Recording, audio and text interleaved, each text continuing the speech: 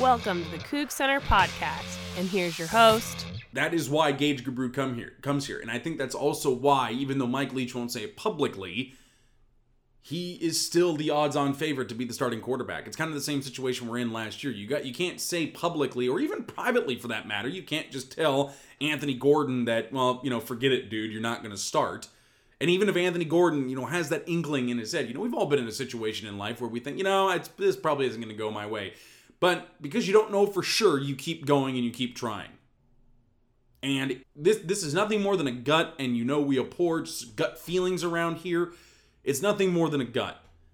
But if everything is even, and Gage Gubrud and Anthony Gordon look the same in this offense, passing-wise, a day before the New Mexico State game, the job probably goes to Gage Gubrud. Michael Preston.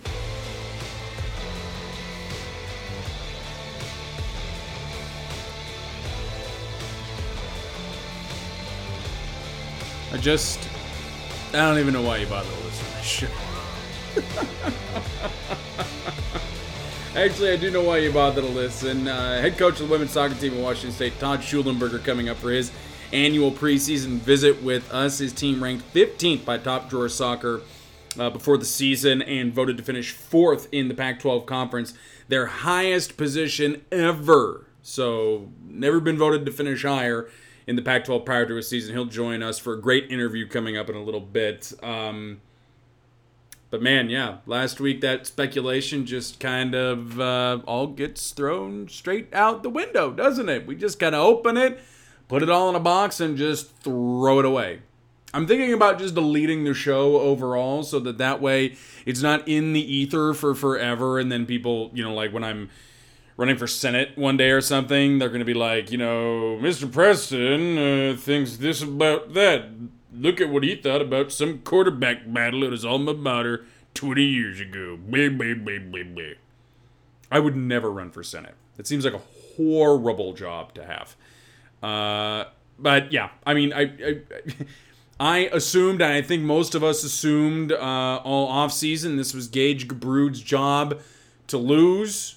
And Mike Leach is nothing if not honest, apparently, with the media now on Sunday when he says that if Anthony Gordon, or if there were a game that day, Anthony Gordon would be the one to take the snaps. And then Theo Lawson reports that Anthony Gordon's going to take 2/3 of the reps this practice week.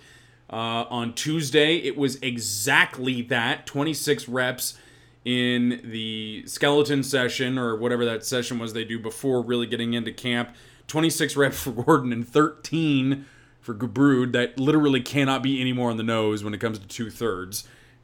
In case you need to know what that fraction reduces down to.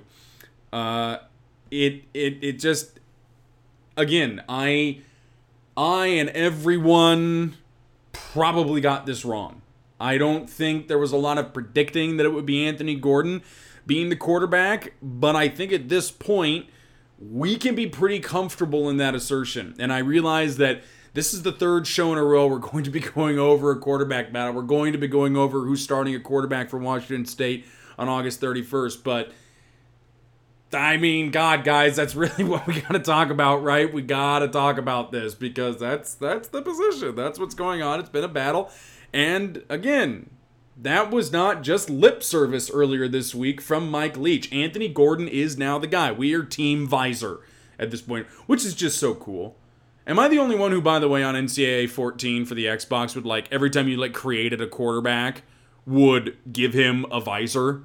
Because visors are so cool. I think at some point the NCAA made a rule that you had to, you needed it for, vision correction to actually have one, because there was, a spate of players just wearing them to look cool, because they look really cool. I don't know, it was pretty cool. We got a quarterback with a visor.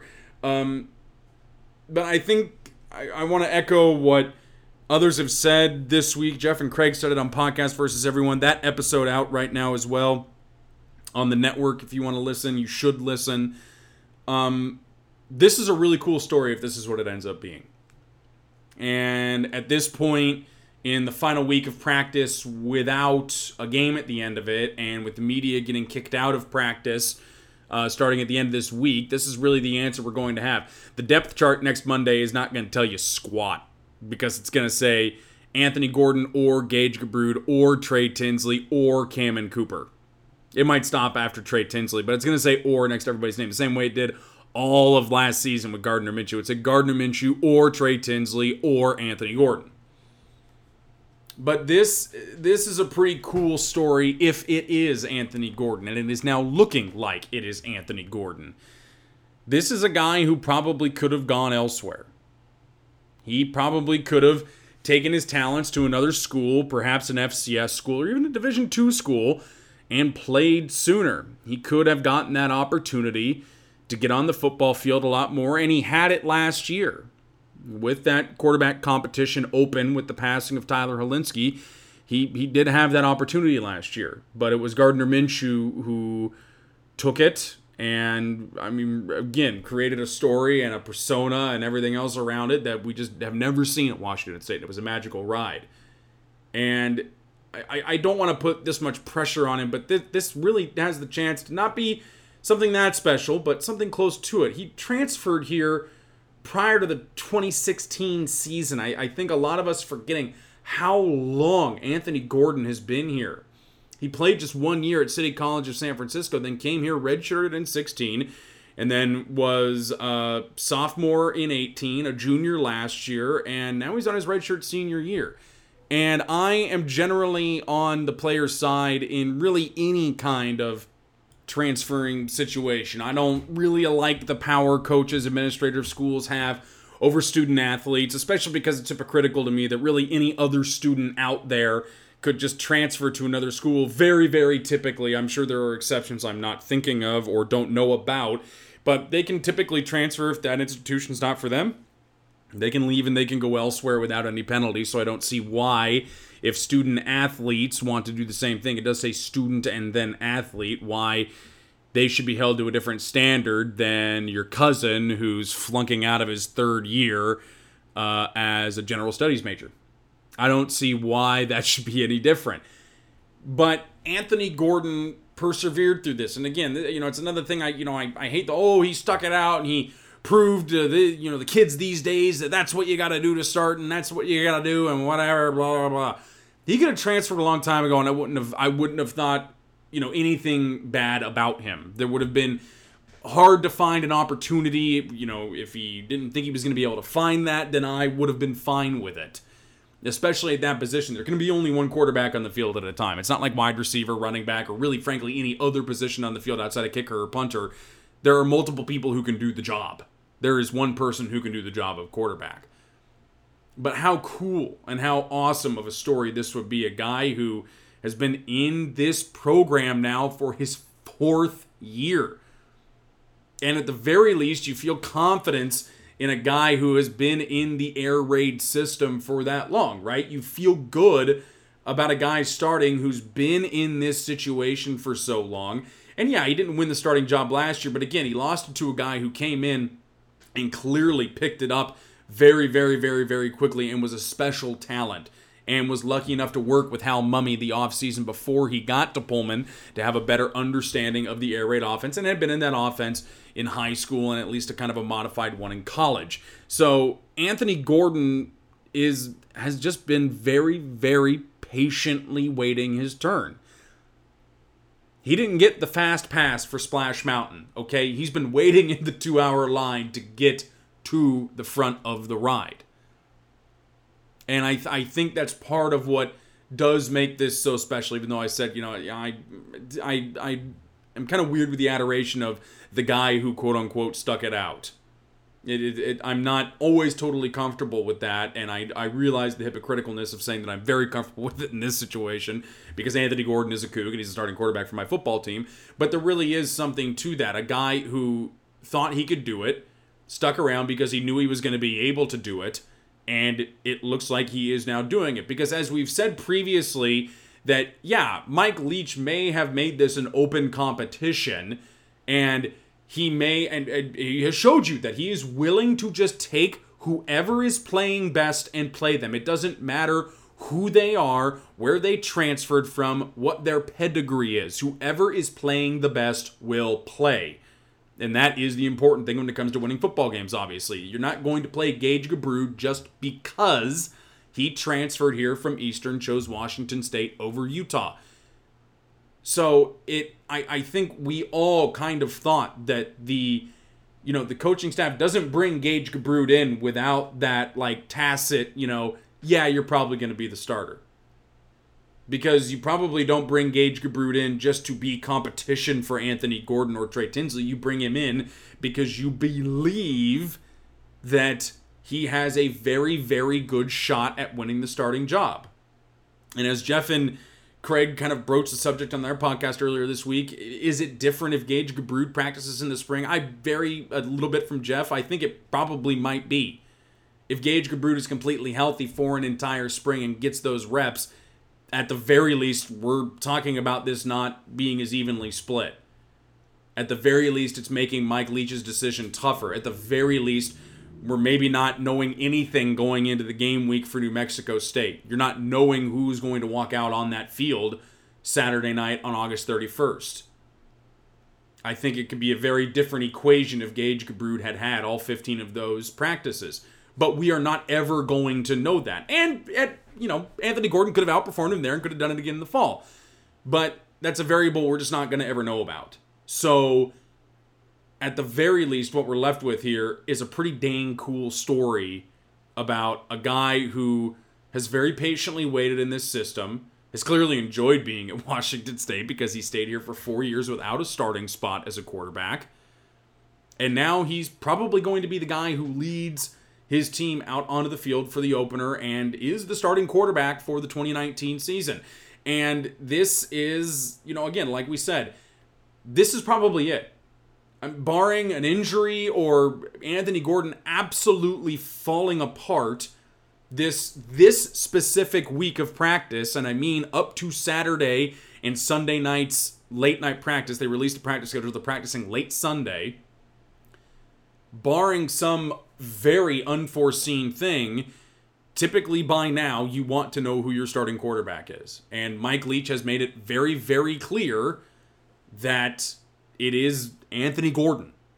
He said as much on Sunday, and the way they're splitting the reps earlier this week, it makes it very obvious that he is leaning towards the fifth-year senior from the Bay Area. And I can be honest and say I did not see this coming whatsoever. I don't think many of us saw this coming at all.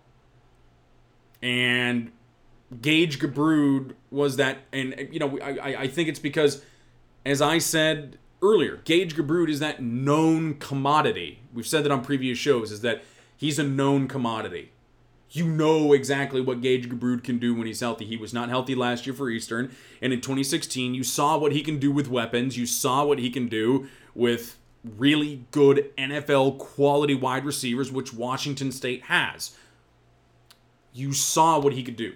You know what and who Gage Gubrud is. You do not know that about Anthony Gordon. So for as excited as I am to see Anthony Gordon go out there and spin it against New Mexico State in Northern Colorado, there are nerves.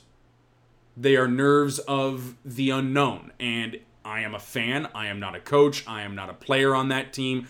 I do not have the insight that these guys have. And frequently, a lot of times, coaches and players will blow smoke and say, no, how dare you? We're totally comfortable with this. Blah, blah, blah. We're totally good. This guy's the best we've ever seen. Which, okay, fine. They got to say that publicly.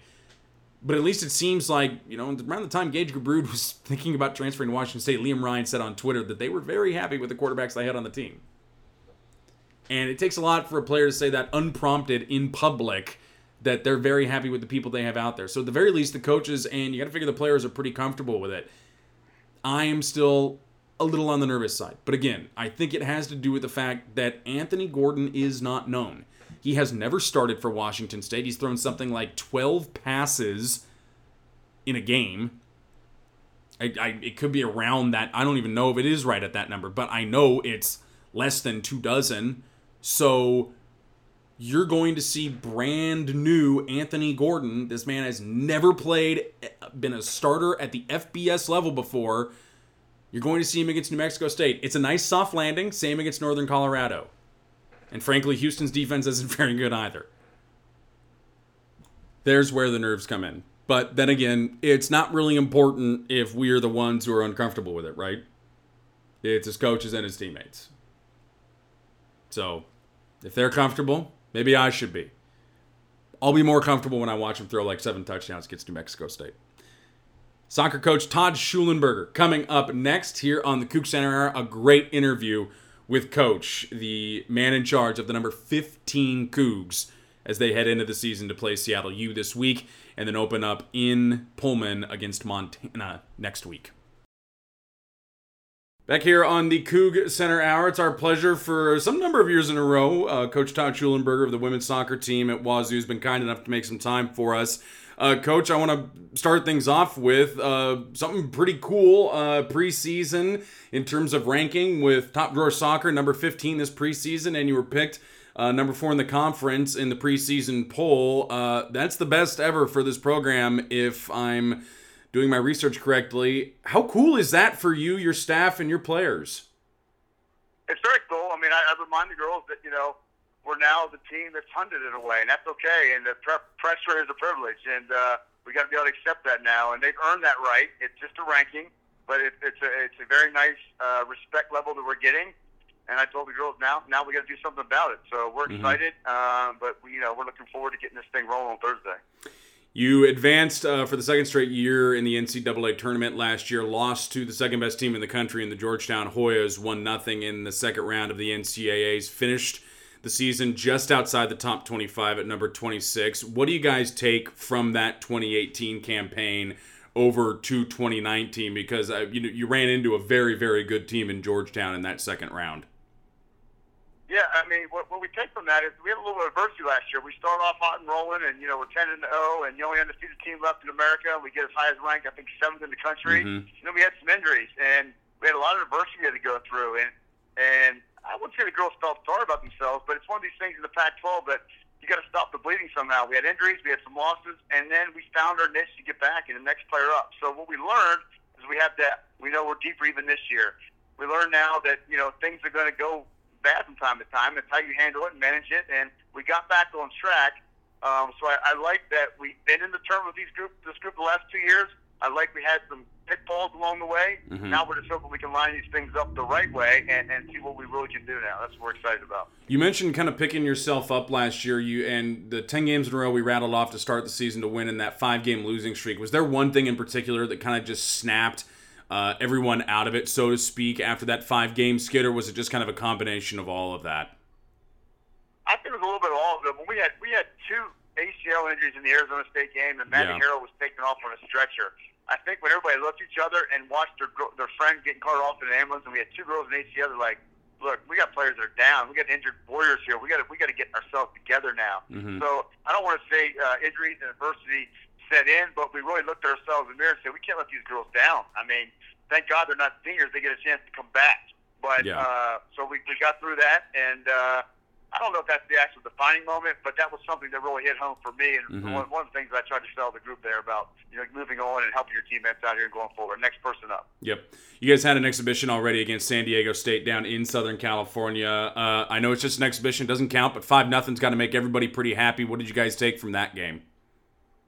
We did. I can tell you that I like where we're at offensively. I mean, you don't do that in any soccer game all the time, that's for sure. I mean, things went in that day. We had 18 shots, 5 went in, and what I like the most about the game is the amount of opportunities in the final third we created, because we just know in soccer that's not always going to go down that way, but we're creating opportunities. We're deeper, we're athletic, and we can break teams down.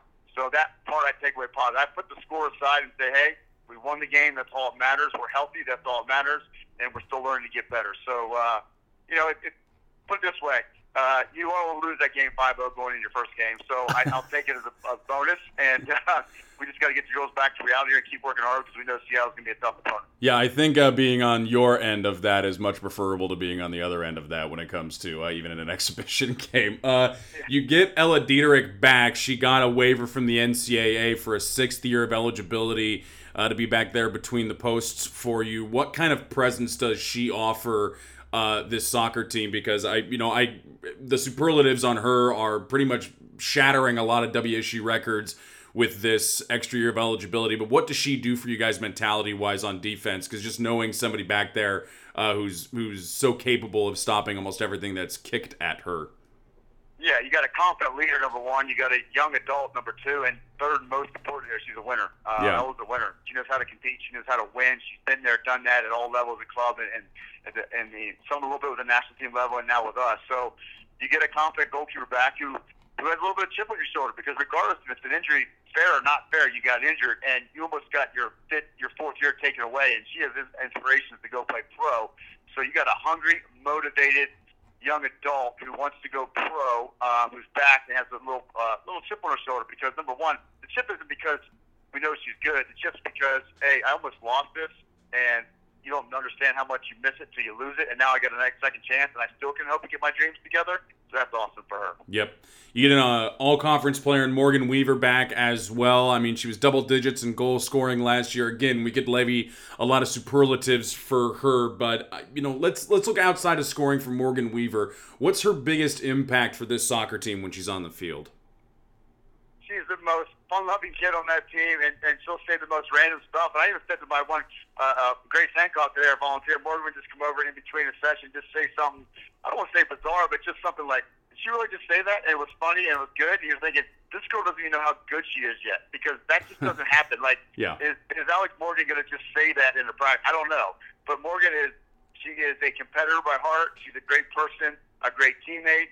And the girl has a smile on her face every day, which is awesome. I mean, the girl, I don't even know if she has any stress in her life, which is great because I wouldn't consider her a soccer junkie. I consider her a great person, a great team, a superior athlete who's got a lot of goals here that just knows how to have fun at the same time. You mentioned Maddie Harrow earlier. She was your assist leader last year by quite a stretch. How do you replace that production in terms of helping out on goals? Because it's not just something that I think people slide into really easily, and that you kind of have that mentality of knowing where the ball needs to be for your offensive players in terms of producing really good goal scoring opportunities. What do you guys do to kind of replace that production, or do you at all, and it's just kind of a by committee thing? I think it's a little bit by committee, but I have a young lady in a minute I'll tell you about. But first with Maddie, I mean, you're absolutely right. I mean, the thing that Maddie had the most was she's a confident young lady. Confidence was out the chart, and she was a great ball striker. So she knew what she wanted, knew how to get it there. Bree Alger, who has been on midfield for us last four, is going to take her role. At the end of the day, it'll be determined to see what Bree produces on the ball side with the stat standpoint. But from an athlete standpoint, she's easily just as athletic as Maddie, if not maybe more. A great defender who gets forward in the same time, and she's a natural lefty as well. So I'm excited. It's tough to lose Maddie, and I'm not saying we got the solution because you never want to take away from what Maddie had last year. Was an awesome year. Right. But Bree is really going to do her job, I feel like. And if anybody in the back line outside of Micaiah Menace who's back and solidified that spot this year, it's been definitely Bree Alger filling right in nicely. Speaking of defense, you guys only gave up 10 goals in your 13 games at home last year. I'm a little too far removed from college to do the quick arithmetic on the numerator and the denominator there, but it's less than 1 per game, I can tell you that much. What made that defense so good at home on the lower soccer field last year? Was it just something about playing in Pullman, or was it something else? No, it's not about playing in Pullman. We got a great venue, a great atmosphere, a great surface. We're confident home as any team is in this conference, and you got to win your home games, and we know that going in. So, and you had a Maddie and you had a Grace back there with an Ella / Rachel, who was in goal at that time. Rachel filling in for Ella, so we were older in the back, so that was a good thing. But I don't think it's anything special. We take pride in our defense. Defense is, the old cliche, defense wins championships. But any team that doesn't think that's crazy, and it just happened that we were very good at home when it comes defensively, and we hope to do that this year, not only at home but on the road. 18 underclassmen on this roster, Coach. That's a heck of a lot of young players. How do you kind of manage a roster with a lot of young student athletes? I feel like we talk about this every year, that you guys have a lot of very young players, but they just transform into these great upperclassmen. So how do you manage kind of a roster that laden with young talent on it? Well, the example I use is we did it 2 years ago. We went to the Sweet 16, which has been our best year to date with any Washington State team. And we were younger then. We might have started 5 or 6. I think we started 6 freshmen in the Sweet 16 game that year. That's a lot. So I use it like this, and they laugh, but they don't know any better yet. What are they? They don't know any better yet. No, it's true. Yeah, you're right. Yeah, you're right. Yeah. That's a good thing. So, Now, with that being said, we've got a younger team, correct? I mean, we have one, maybe two freshmen that'll start, one being Mackenzie Elliston out of Seattle. Their mom was the big stud at UW and 3-time Pac-10 Player of the Year, and we got our daughter coming here. So these kids are here. We're just as loaded, I feel like, with our recruits that came in this year, like the last 2 years. Mm-hmm. But I don't think we're going to have to go, I say that, but starting on Friday on Thursday night, we're going to have one in there for sure, maybe two. But I think the last couple of years we might have had 2 versus 3 and even higher possibly. Mm-hmm. So we are young, but we're deeper. That I don't know if we're going to necessarily rely on them right out of the gate. Right. This is your 5th year in charge of the women's soccer team at Washington State. If your present self could go back and tell yourself when you took this job, like something that's going to surprise you along the way, like what would you say has been the biggest surprise in these 4 full years of coaching in Pullman, and that you would love to go back and tell your 5 years ago past self that is going to really surprise you? Well, I hope that we were succeeding like we are now. So I'm not going to call that surprise because I believe in these girls and I believe in us as a staff and what we do and how we, formulate a plan and get these kids better. But I think the big is just watching this team grow from a standpoint of the diversity on this team. We are athletic. We are deeper. We have been successful in my eyes as far as the recruiting world and getting players on the campus and staying here and committed to this program. Now, I get it. Facilities, our administrators, our university, at college now, all those things play a key role here. Right. But we've really elevated as far as, and you guys don't see this enough, but just the attention we're getting, not so much with our fans, but the recruits. So that's something, because you hear the old thing, it's Washington State, who wants to go to Pullman? I'm an East Coast guy. I didn't even know where Pullman was when I lived on the East Coast. And that's where, I've been but you get out here, it's a awesome college town. It's a hidden gem in my eyes, and I feel like we're getting the right attention with the right type of people that's looking at our program right now. So that would probably, that may be a surprise, but I think it is in a whole, because I don't think every program is getting that right now. Yep. Head coach Todd Shulenberger's team is ranked 15th by Top Drawer Soccer to start the season, picked 4th in the Pac-12 this year, as good as they've ever been picked, and the Pac-12 is a pretty hard conference to play in. Coach, thank you so very much for joining us. I appreciate it. Yeah, no problem. Thanks again for having me. Our thanks again to Coach Shulenberger. We always enjoy visiting with him before the season. He's got a stacked team there on the lower soccer field. If you guys get a chance, Friday before the opener, go see them play against the Montana Grizzlies. By the way, Michigan is coming to visit Washington State in Pullman in, I think it's the week after that. The soccer team could get a Big Ten team to come to Pullman, but apparently the football team is having no such luck in doing that. Even like Wisconsin. Something tells me that comeback trip is going to get bought out on. Don't mind the money, but oh well. First AP poll of the season released earlier this week, and I know, we have misgivings with preseason polls around here. Frankly, everybody does, because they're preseason polls. You haven't seen any of these teams play yet, so we're working on preconceived notions of what these teams should be and not what they are, which is not good. But here's why it is very important when it comes to Washington State teams like that, because you can't tell me that the main reason why Washington State didn't end up in a New Year's Six Bowl last year, despite losing the Apple Cup, was because they were unranked to start the season. It took them weeks to get into the top 25. In fact, I think it was the week of the Oregon game, if I remember right. That was the first time they got into the top 25 in 2018. And when it takes dang near half the season to work your way into any kind of top 25, especially the AP poll, that's not good when it comes to that. You get as high as 8 in the CFP rankings, and then you drop after the Apple Cup, and then rise after the Alamo Bowl. But the coaches poll is the coaches poll. SIDs really fill it out. They don't pay much attention. The AP poll, again, it's not the CFP poll. We haven't seen these teams play yet, but there's at least a little more weight with this one, I would think. It is, if I recall correctly, the longest running poll. It is, now that I look at the AP website. Just scroll down, Preston. Just scroll down. 1936 is how old it is. They've done the preseason poll since 1950. So this, it carries some weight, as much as I think CFP voters don't want to say that, as much as, bowl committees don't want to say it.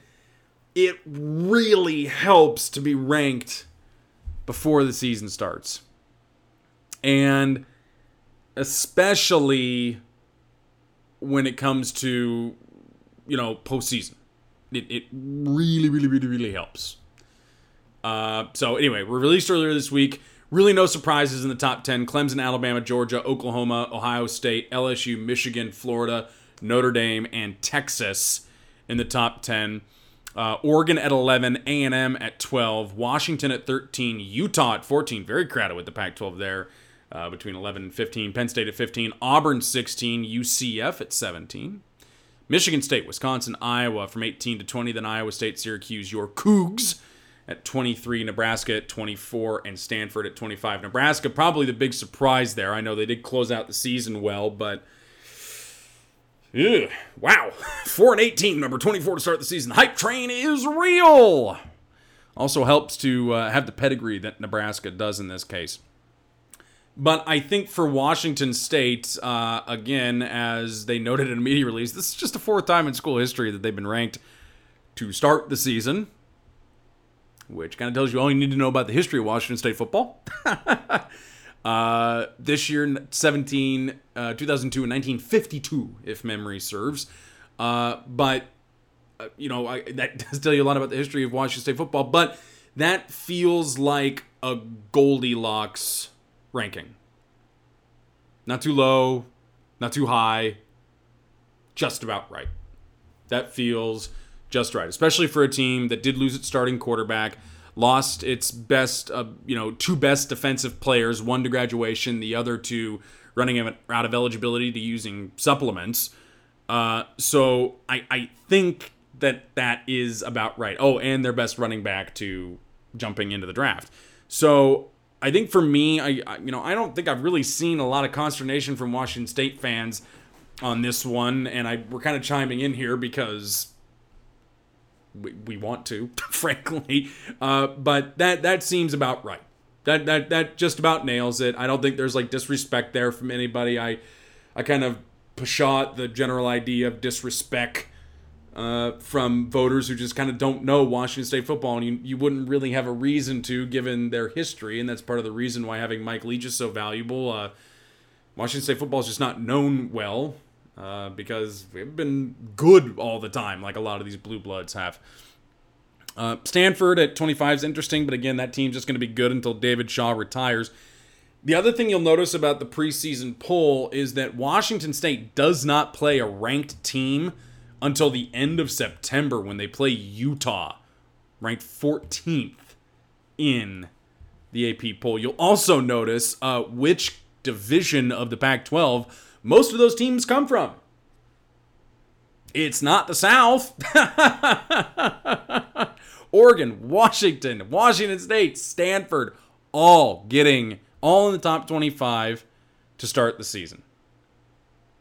In the South, you have Utah and Arizona State getting votes, and Arizona got one vote. Oh, and Southern Cal got a vote. Cool. Awesome. It's great.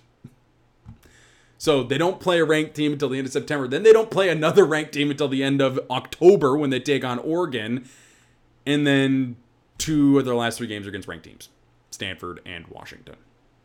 So, I think in terms of difficulty, the schedule, again, we've talked about how it's not really a overly demanding schedule before, and I think next week we'll kind of go through it step by step and see what we think about each one. But really, it's outside of that game against Utah and that game against Oregon. You should really cruise into November. There's probably no reason you shouldn't be bowl eligible by then. I mean, you're gonna be you should be winning every game up until that Utah game. You should beat a much improved and good Arizona State team, but you should beat them, and you should beat Colorado for homecoming. So, that November really is crucial and critical and hard. You're gonna go to Cal, And Berkeley stuff always happens. Stanford at home, Oregon State at home, and then the Apple Cup is, it's the Apple Cup. But that top 25, I think a lot of people, you always want to get worked up about it, and fans always want to get pissed off about disrespect. But I just looking at that, it's just kind of, nothing really jumps out as egregious to me. Washington fans will tell you Oregon being ranked 11th is egregious, but they have the best offensive line in the conference, if not one of the best in the nation. And they have Justin Herbert, and he is going to be a top 10 pick in the NFL draft probably. So, yeah, you go 11 with them. Utah's defense is insane. Washington, you just kind of know they're going to replace that defense because they just are. That's how it goes. So, I know people want to listen to podcasts for hot takes, and you want to hear that this is all wrong and whatever else, but I look at that AP poll, and I from top to bottom, Nebraska's really the one everybody kind of raised their eyebrows at. Iowa State's going to be pretty good this year. Wisconsin's always Wisconsin. Michigan State, I don't know, but so it's yeah. I was about to say Mike D'Antoni, the Rockets coach, because I always get him mixed up with the Michigan State football coach, Mark D'Antonio. Mark D'Antonio. God. I haven't had a beer all night, but you'd think I'd had a many of them. Jesus. Again, we're going to keep this in here because we keep all the real stuff in here. We treat it like a live radio show. Ask Michael anything, but first, the Dunderhead of the Week. Coming up next on the CougCenter Hour. I swear, we're going to be more coherent through that. Dunderhead of the Week time. This is not... Why? I think this is a Dunderhead to anybody who disagrees with Mike Leach in this case. It is, as we record this, we're like a week away from the start of the season. And Mike Leach is out here on Twitter... arguing with people about why they hate cats, and we are so here for it. Mike Leach on Twitter, quote, "I can't figure out people that hate cats. How do people generate that much animosity towards cats? It's just a cat. How is it different than, say, a squirrel or a duck or a canary or question mark?" Thank you, coach. I am vociferous in my defense of cats because they are perfectly fine pets to have. They are very low maintenance. They are wonderful companions most of the time. And you can leave them for 2 days. You don't gotta get a babysitter. It's kind of nice. You just gotta clean the litter box, leave some food out, and it's great. It's wonderful. My executive producers are cats. It's awesome. So my dunderhead goes to people who just I hate cats, I hate cats, I hate cats. Cats are fine. Cats are perfectly good pets. If you don't like cats, that's fine. You don't have to like cats. Nobody says you gotta like cats. But why do you hate cats? They serve a purpose in a home too. Their scent keeps rodents away. Did you know that? Yeah, bet you didn't know that. Keeps rodents out of your house. Just the smell of them keeps the rodents away. Yeah. Oh, and by the way, what's up with people bringing their dogs into grocery stores these days? I thought we all agreed as a society, keep dogs out of places where there is food for consumption by others who might be allergic to them. Just apparently dogs are welcome everywhere now. Nobody told me this. Why, when I walk into the grocery store down the produce aisle, is there a dog and this woman literally, I saw her the other day, let her put the dog put its paws up on, the thing that holds the onions. There's a word for that thing and I can't think of it right now, as I usually cannot. But kudos to Mike Leach. The Dunderhead of the Week goes to all people who hate cats. They're perfectly good, perfectly fine house pets. I will debate you until the day is long, and I tried to get one of the producers in here to meow, and what do you know, the one time they're quiet in their life. Ask Michael anything time. Cats are perfectly good animals. Don't get why everybody hates them so much. I love them. Ask Michael anything time. Oh boy. No, not too much about cats. At WSU Brady 27, go Cougs. What will entail the Taste of Washington game versus Northern Colorado? Season tickets went out to most people today. That's Taste of Washington. I assume wine and apples. A lot of that. That and lentils. Lentils, because we are in Pullman. That, again, would be my assumption. But I don't really know anything. They didn't really explain that very well, so we'll find out. At Jen Sue 82, Jennifer Dickinson. Why did Leach seem cranky tonight after practice? From our old seatmate in section 4. He's just always cranky. he's out defending cats like to the hilt tonight, so I think he's in a better mood, but I think he's just always kind of cranky. I mean, and he's had to deal with reporters a lot of days in a row now, and I'm sure he's not hugely a big fan of that. At Jeff Harris 2012, Jeff Harris, favorite flavor of Boone's Farm, and how much do you love a Boone's Pass? Fuzzy Navel's my go-to, and we do Boone's Pass every weekend, and I'm 31 years old. And my liver cannot handle that much sugar anymore. At Nate Cause, Nate, what is one question you want us to ask you? Hey, I like that. And the answer is, I don't really know. I kind of just count on you guys to be your normal creative self, because everybody who listens to this show and responds to this is super creative, and I love it. I really love it. It's awesome. More about burritos, though. Or just kind of like weird, like out there questions. I love those. At Jordan Pope, if you had to rank these stories from favorite to most favorite, what would it be? Jason Jenks recently wrote a great article on The Athletic about the quarterback room under Mike Leach and some great stories. I haven't read it, and I don't have an Athletic subscription, truthfully, so I haven't read it, unfortunately. But if you do, I really recommend you go read it.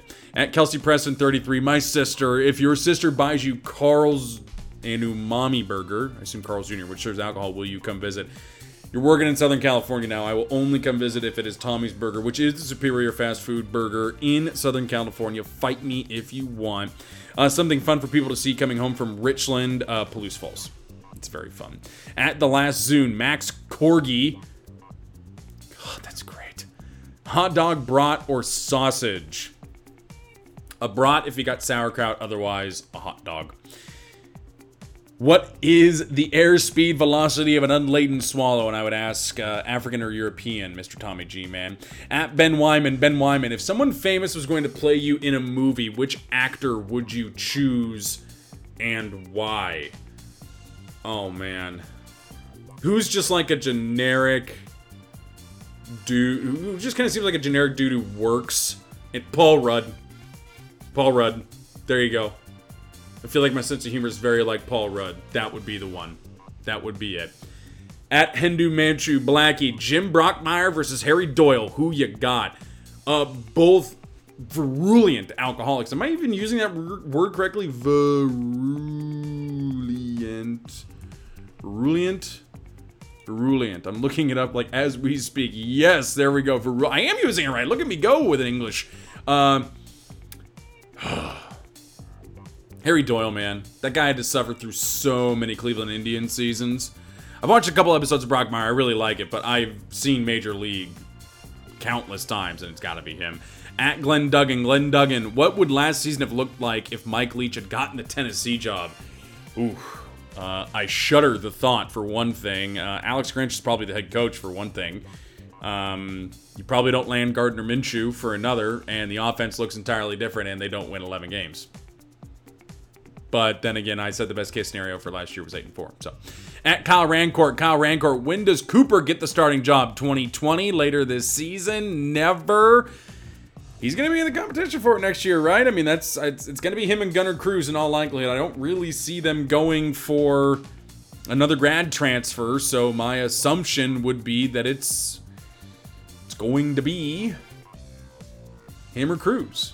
And I would assume he has the upper hand at this point because he's been in the system longer, but lots of good things have been said about Gunnar Cruz. The spring game is going to be very interesting next April, let's put it that way. Very interesting.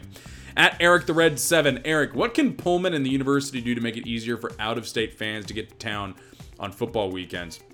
I've thought about this a little bit. I'd love to see more like airfare specials offered through Alaska Airlines. Maybe, the school could help offset costs by adding a flight or two. I think that would make it easier, but I mean, really short of a highway or anything like that, and more hotels. I mean, it's just all the kind of the same suggestions, but I think something like that, something unique where, like through the Alumni Association, if you were a member, you could get a discount on airline tickets and something like that to really make it special for a once-a-year visit. because I really think it's valuable for everybody to go back at least once a year, or once every other year at least, so something like that. Game week. Next week, New Mexico State Aggies. We're going to talk about a football game finally next week on the CougCenter Hour.